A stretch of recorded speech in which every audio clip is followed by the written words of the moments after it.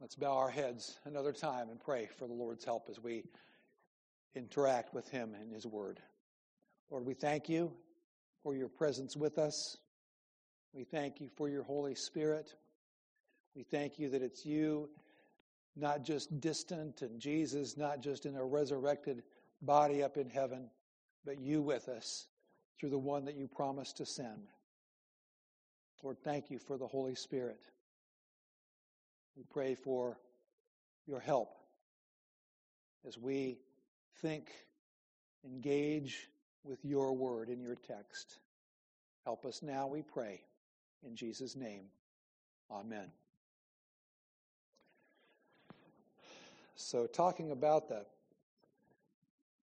coming of the new year and the passage of the seasons, and boy, the first day, Gordon was just full of good news when I came in this morning. He said, I get to watch the Yankees today.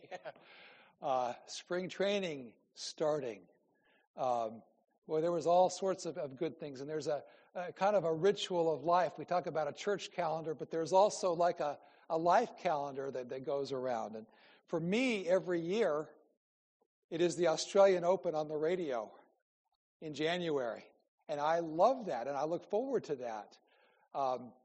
It's a group of broadcasters who are Australians and Brits and North Americans, and there's just something about the interaction with each other and the talking, and I don't really need a fancy sports channel on TV. I like the radio to hear that.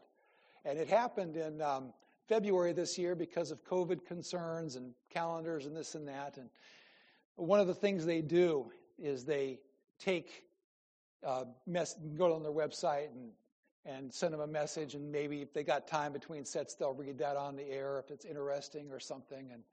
And I wrote to them. I said, it's David from Connecticut, and I wanted to drop this minister thing just to kind of let them know maybe there's some ministers out there, and I wanted to talk about preparing messages, and so I just said, this is David from Connecticut. Thank you. You guys are so professional and yet so warm, and I look forward to hearing you every year. And I said, I hope old Djokovic can win this thing in straight sets, and I can focus on my sermon preparation. And just said something like that. I wanted to hear what they would do with it, for one. And they read that, and the Australian woman who kind of leads the thing up, she goes, well, that's the kind of minister I like, one who likes to talk about sport. And I thought, well, that's good, a little positive. And then they said, good luck with your sermon tomorrow. And I thought, okay, that's good. That's a little something there. And I was able to tell them thanks. And it's something we're going to do this morning then, is we're going to talk a little bit about sport for a moment, especially something in tennis. And you hear this phrase a lot. And it applies to the situation we have in Acts. They talk about somebody consolidating the break. Somebody's serving to you, and they flip their coin, and somebody serves first. And at this level, some of these guys, Djokovic against Medvedev, or some of these guys, it's almost like if you can get one break ahead, break their serve, because they serve so powerfully and so good. And if their serve is on, these sets will go 7-6, 6-7, 7-6. Nobody makes a mistake. But boy, if the one guy, you can break that serve, and then you come back out to serve, what you have to do is consolidate that break. You have to make it stand up. Guy wrote, a lead is only worth something if you can make it stand up. In fact, I think losing a set or match in which you squander a lead feels worse than never having the advantage at all. So when you get that early break of serve, you want to maintain the cushion by consolidating it with an immediate hold of your own.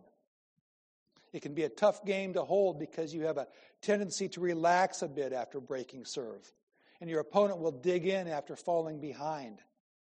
Here are a couple of things you can do at that moment to make sure you stay out in front. And one of them, and we're going to get off this really fast here, but he says, pay special attention to the first point. You've got the break and some momentum, and you don't want your opponent to think he has a chance to get it back. Getting the first point of the game, slight as it may seem, will bolster his belief that he can turn things around. Whether you're serving after a finished game or after the changeover, take some extra time to construct a smart first point before you step up to the line, etc., etc. Now, I want to be abundantly clear that this that we're in, this spiritual cosmic thing going on in the world, is not a simple game. It's not even a simple human war.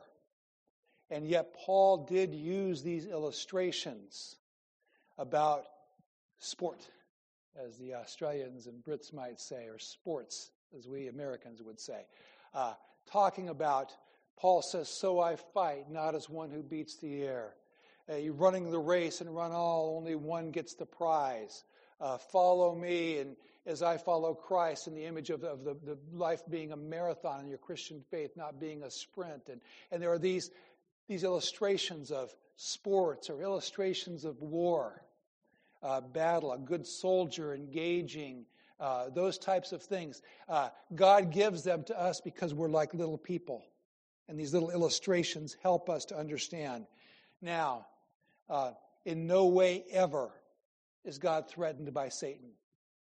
It's not God versus Satan. We sure hope if we get enough of us against enough of them that we hope God wins. That's never been in doubt, even though God in the Bible uses imagery like that. So I'll say this. God is not going to sustain an injury and have to forfeit. He's not going to be intimidated by any hostile environment of a raucous crowd. There's no line judge or partial chair umpire that will emerge to throw the match against God. God's not going to have an uncharacteristically bad day ever. No double faults with God. None of that. Even as we talk about this idea of consolidating the served. The Bible is described, the warfare is described as a contest and a battle. But it's a battle that already belongs to the Lord. The only thing that we don't know, and even God knows this, is who in the end is going to be God's and who is going to go to hell. But even that is foreknown and foreordained by God on a level that is way, way, way there. Yet I'm happy to use a sports illustration to describe the situation that happened in the early church. It looked bad for God's people. They were scattered. They were discombobulated. They were in trouble. They had seen Stephen, their chosen leader, one of the 7 that they picked, who had been lifted up as a man of godliness and good works. They'd seen him talk about the truth of Scripture and seen him shouted down. People stopping their ears and yelling, "You're not allowed a voice. Our voice. We are the mob. It's our voice, and we will crush you." And they literally crushed him with the stones. And the people got out of there. Livelihoods. Think of the strain. I'm telling you, even just a move in a family with the husband and wife who get along pretty good, that can push some strains. That's any kind of a move and all that there's a stress. Think about a forced move and a questioning of why did we become believers in the first place? We have to run. And then the news that they could not go far enough, even as far as Damascus. And here comes Saul breathing threats and the rage and the hatred. He's going to go kill them. And not safe. Think of what they were after. They were down.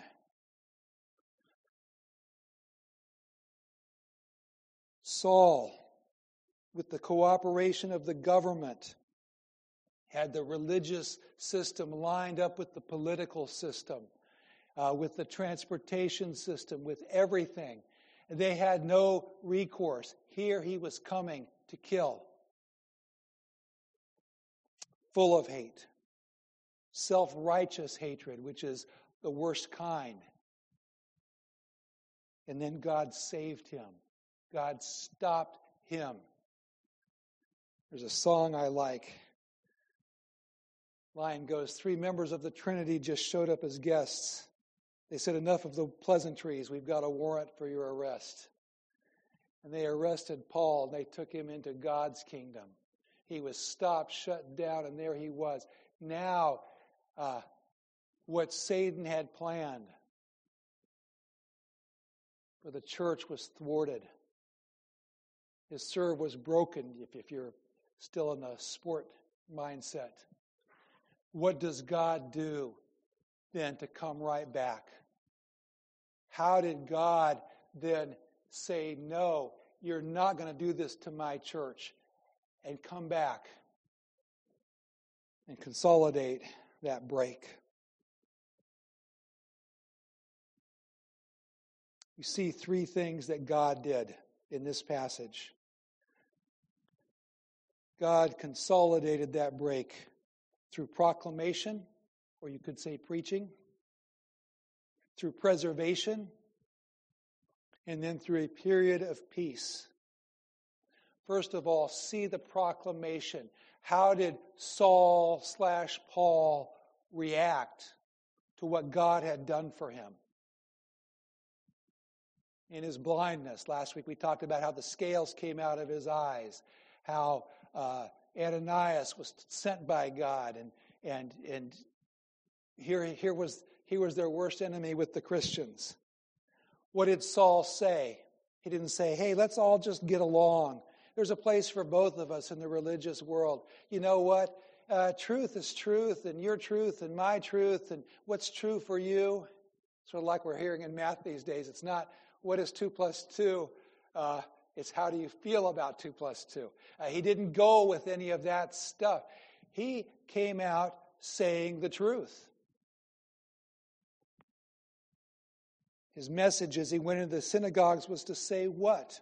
It's in our text. He said, Jesus is the Son of God. That was his message. And they were amazed. Isn't he the one that made havoc in Jerusalem? Now he is saying Jesus is the Son of God. What did God do immediately after saving him?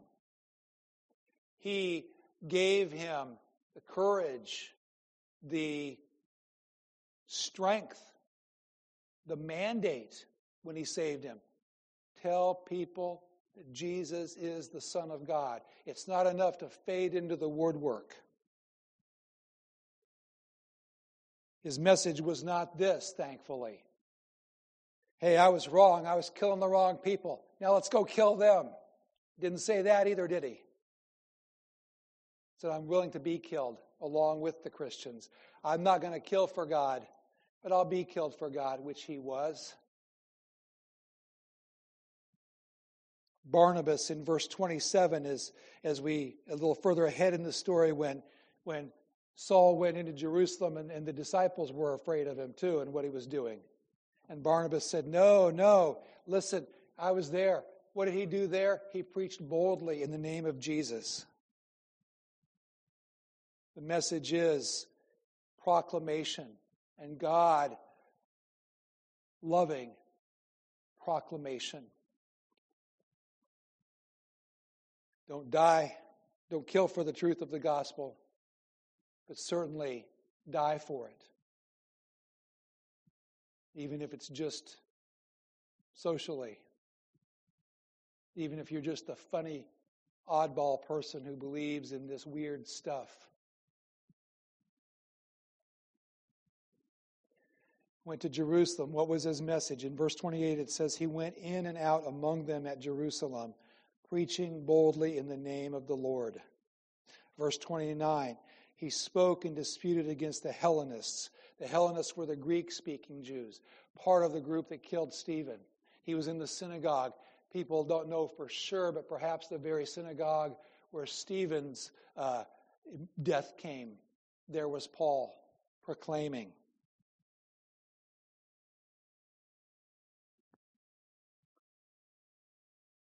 No indication that he sought the Hellenists out specifically, but you know what? Seems like they were spoiling for a fight and maybe they sought him out. He didn't cower. He didn't back down. He told the truth when it was required of him to tell the truth. John Stott says 4 things about Paul's witness, which will transition us to the next point.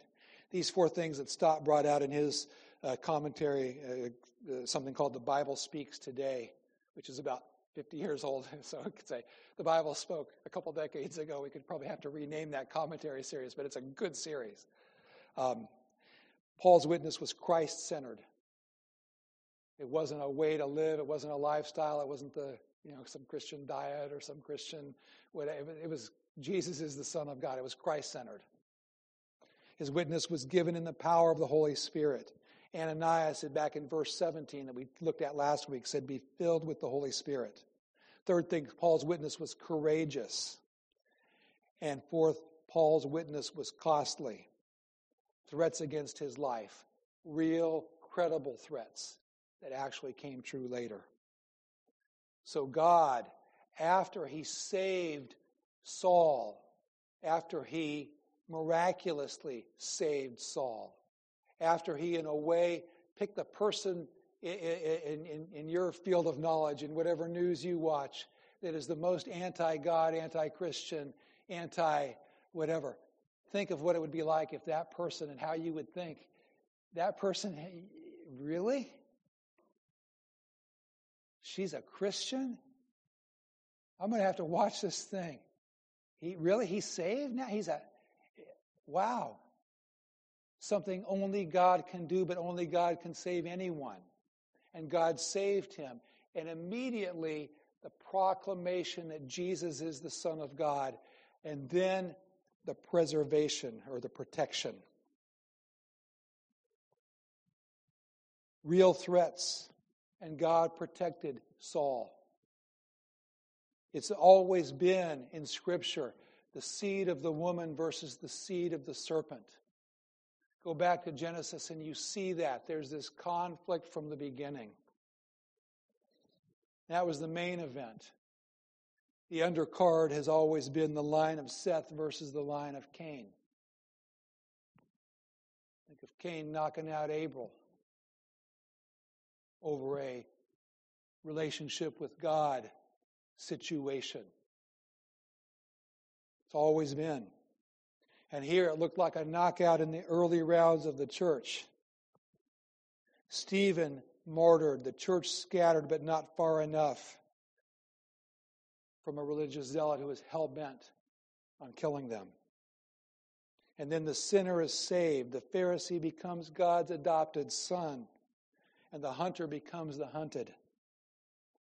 And can't you hear the people say, what did he do? Well, you know what? We'll just have to kill him then. You got those papers that he had to lock people up? Well, let's just take those papers and let's scratch off the names of those Christians in Damascus. Let's write Saul on there. Let's get him. The hatred when someone converts. We see it in our world. Thinking about old Winston Churchill, who crossed the aisle twice in his political career and was known as a hater and a betrayer. Someone in our American culture that is just so life and death now says, wait a minute, I'm not going to vote with the group that you think I'm going to vote with just because of the way I look, or I'm not in the demographic that votes this way, but I'm starting to think and I'm voting this way. And boy, they go after them worse. And the Christians didn't trust Paul either. Agent provocateur, spy. He's just going to get us to commit, and then he's going to show his real colors. He was a man without a country. They hated him. They wanted to kill him. It says verse 21, all who heard him were amazed. Exostemi. Thrown out of position. They were displaced. This was a shock. This was more than just a mild surprise. And God protected him. A couple of times it talks about that. I listed 3 things where God intervened to protect Saul. First one is the hole in the wall in the basket. Verses 23 through 25. They wanted to kill him. Well, his antenna would have been up because he wanted to kill Christians too. So he knew their ways a little bit and he heard about it. But the fact that he heard about a specific plot, they weren't quiet enough. The fact that there was actually a hole in the wall and he had allies. And as a kid, I asked this. I don't know what answer my mom gave. I guess it was satisfactory. But we asked this.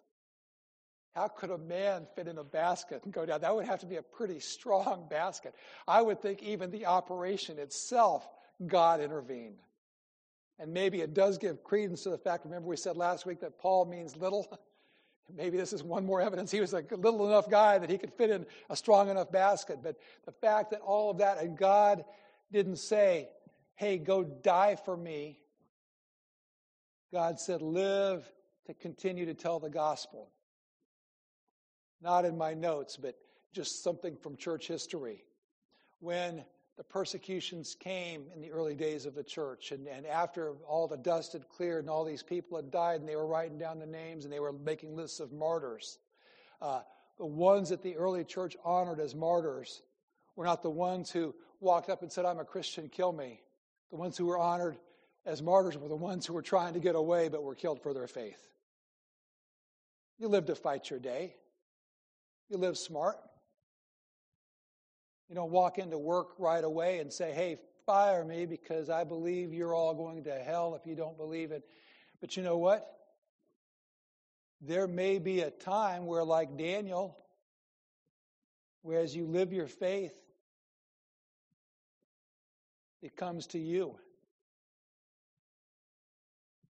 Sam and Frodo walking, saying we don't choose the times we live in. The times choose us.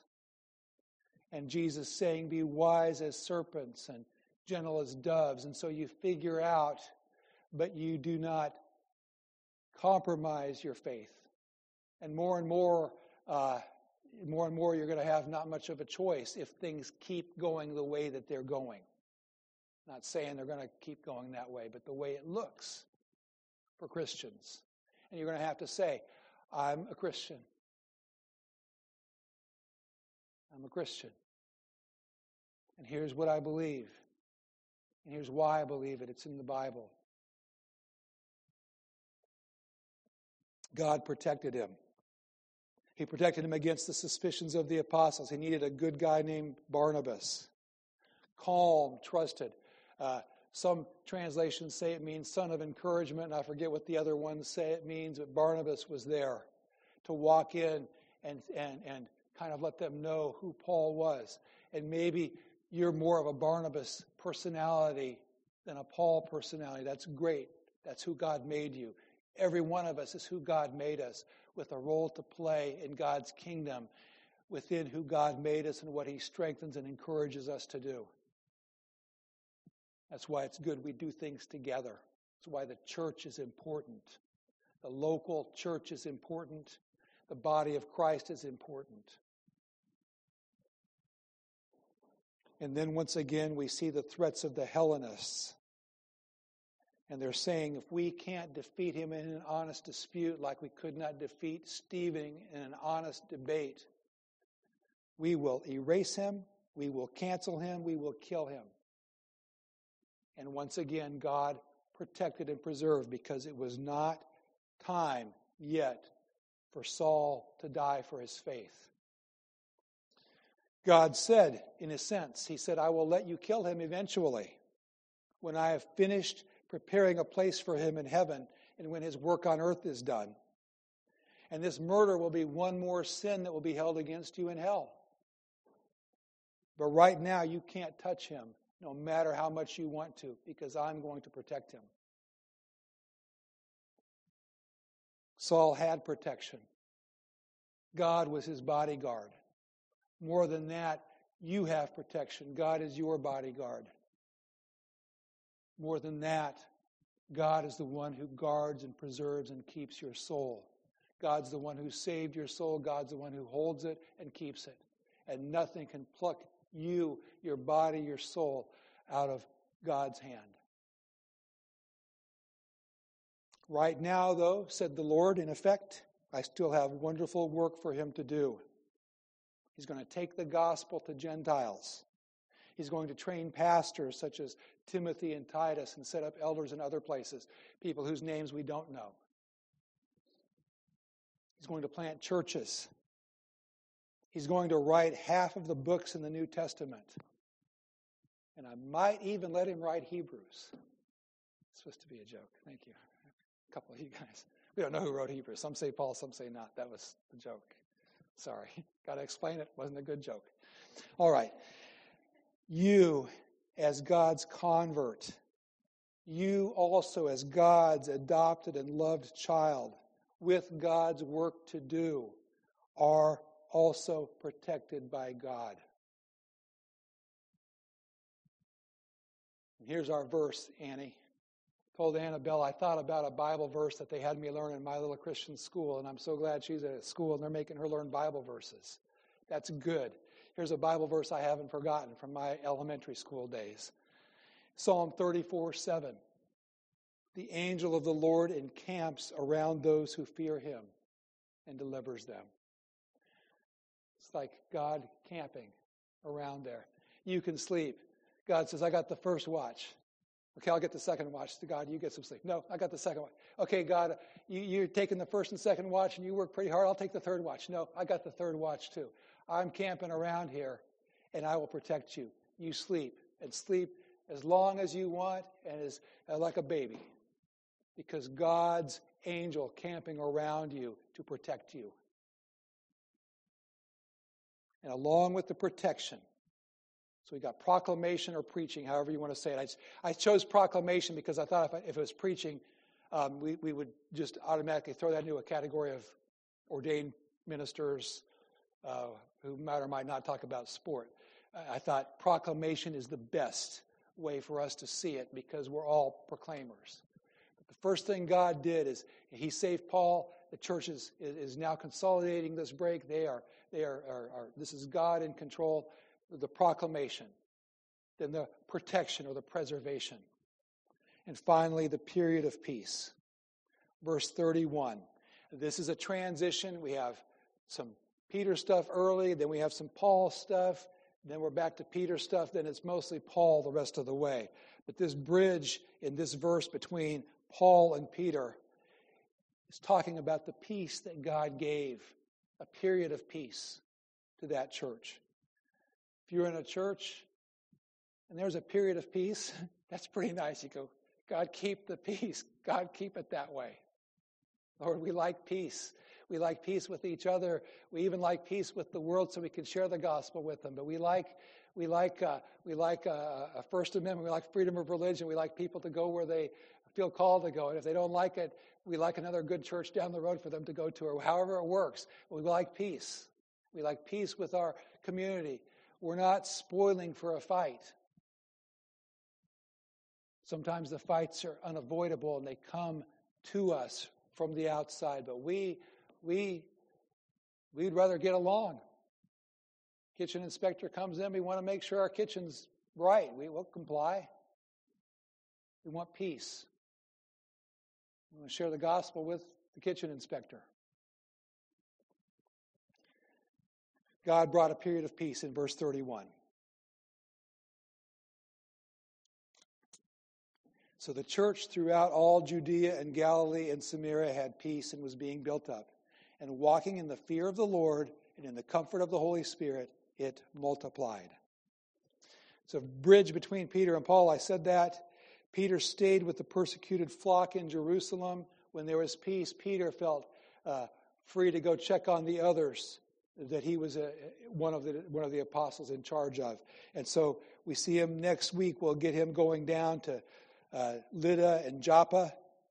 But he did what a godly leader does. He stayed with the flock in Jerusalem that was there being persecuted. Being built up, the word peace. Oikodomeo, oiko being house.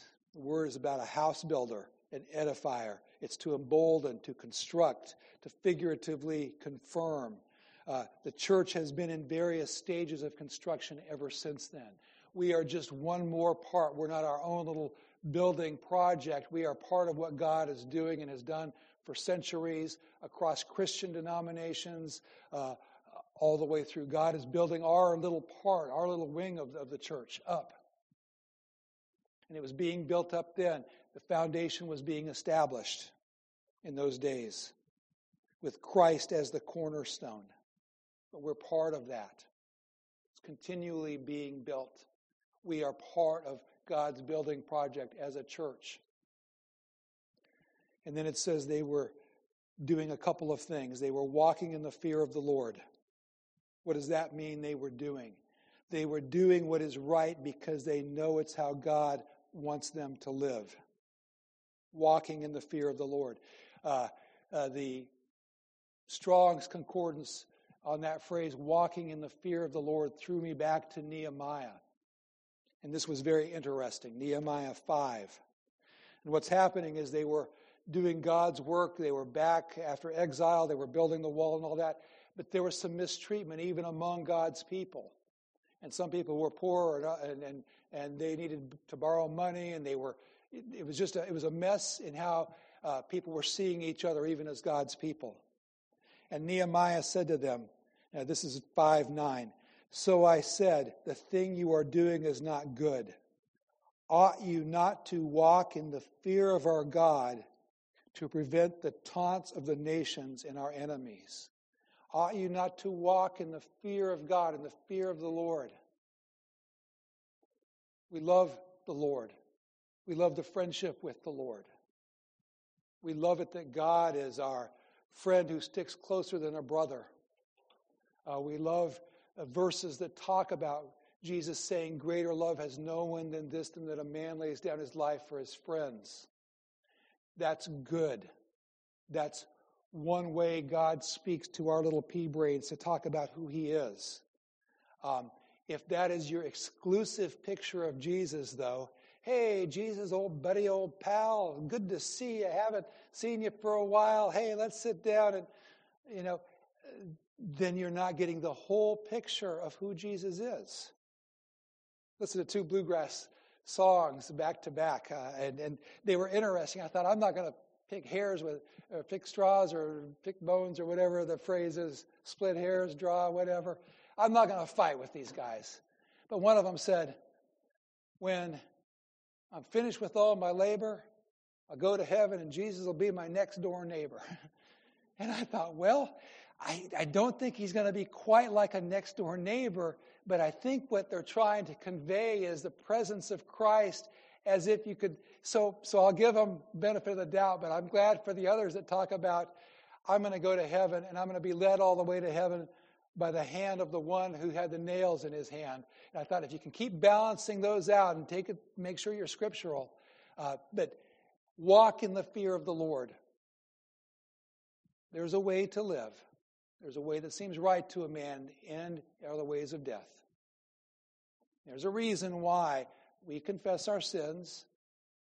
Boy, our living right, we probably have it defined. Probably the best people that live right are they don't look quite like we would, even in our self-righteousness, would know I live right, because look at me, because I beat this sin.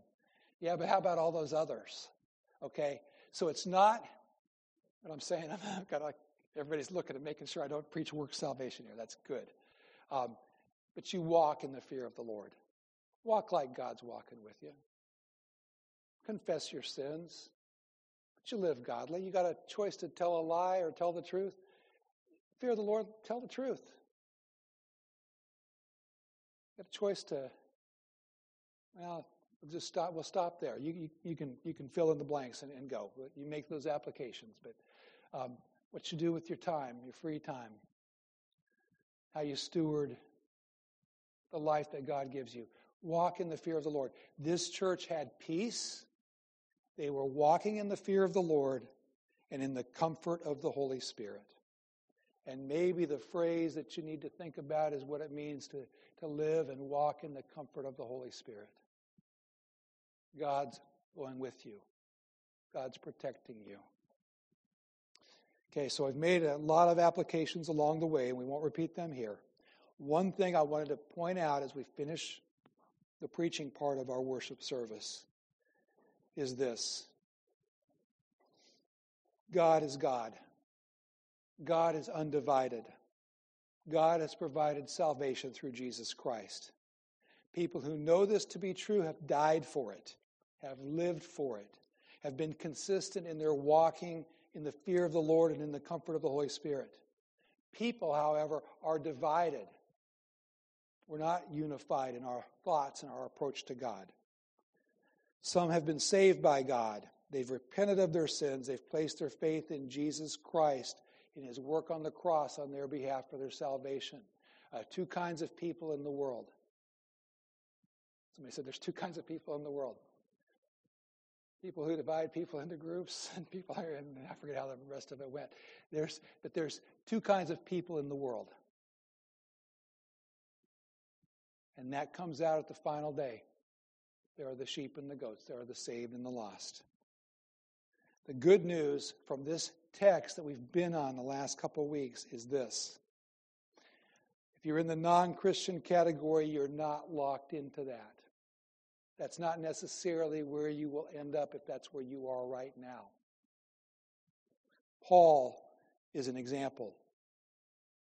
You might even be a little bit hostile toward Christianity in your heart, even as you sit through a church worship service. But you are not beyond the reach of God. Think of what it might mean if all of this is true. Think if there is such a thing as forgiveness from God, who you know you have sinned against. If God really became truly human while remaining truly God and bore the penalty for your sin. If He experienced death, the equivalent of an eternity in hell, on your behalf so you can have life. If that's true and you are not a Christian yet, you are missing out. You need that. That's what you want, even if you can't identify it as that. And there is protection and will be protection and peace for you on this earth as you are converted by God. He will give you the gift of repenting of the things in your life to this point that have not been pleasing to Him. He'll give you the faith that will let you trust Him. That's what you want. It's what Saul would want if he were here. This is what he would say if he stood up and said, here's what happened to me. Now I want to tell you, Jesus is the Son of God. Repent. Trust in Jesus. And I would just say, if you're a non-believer, don't let time pass before you make that commitment to Him. Sometimes the diagnosis is 3 weeks. Sometimes you don't get that long. And for us believers, those of us who've been saved like Saul was, enjoy the many ways that God has consolidated the break in your own life. God didn't just save you from sin. He saved you to something, to a life. We talk about a victorious Christian life, and then we say that, look at all these people, doesn't look too victorious. Well, we got the wrong lens on, the wrong filter. Look at it from God's economy and say, wow, the Christian life is the way to go. And I can be joyful in this journey all the way through, just like Saul was. Not only did God save your soul from death, He brought you real life in the here and now and eternal life in heaven. Think of what God's done and is doing in your life, the way that you are right now, the path you're on that He placed you on when He saved you. And wow. It's pretty joyful. This is good stuff. Let's pray and continue that by going to the table. Lord, thank you for the salvation you've given to us. Thank you for reaching down and saving us. In our cases, it may not have been the exact circumstances like Saul, where you knocked him down and blinded him and spoke audibly to him, and he spoke back. But it was just as much a passing from death to life when you saved us. Thank you for the voices that proclaimed to us, maybe parents, maybe friends, maybe someone in church or relatives. We thank you for being the one who saved us. Thank you for reversing the course and the direction of our life. And then thank you for the many ways that you have continued to build us up and strengthen us as you protect us all the way till it's our time to go to heaven. Thank you for Jesus who died for our sins. In his name we pray. Amen.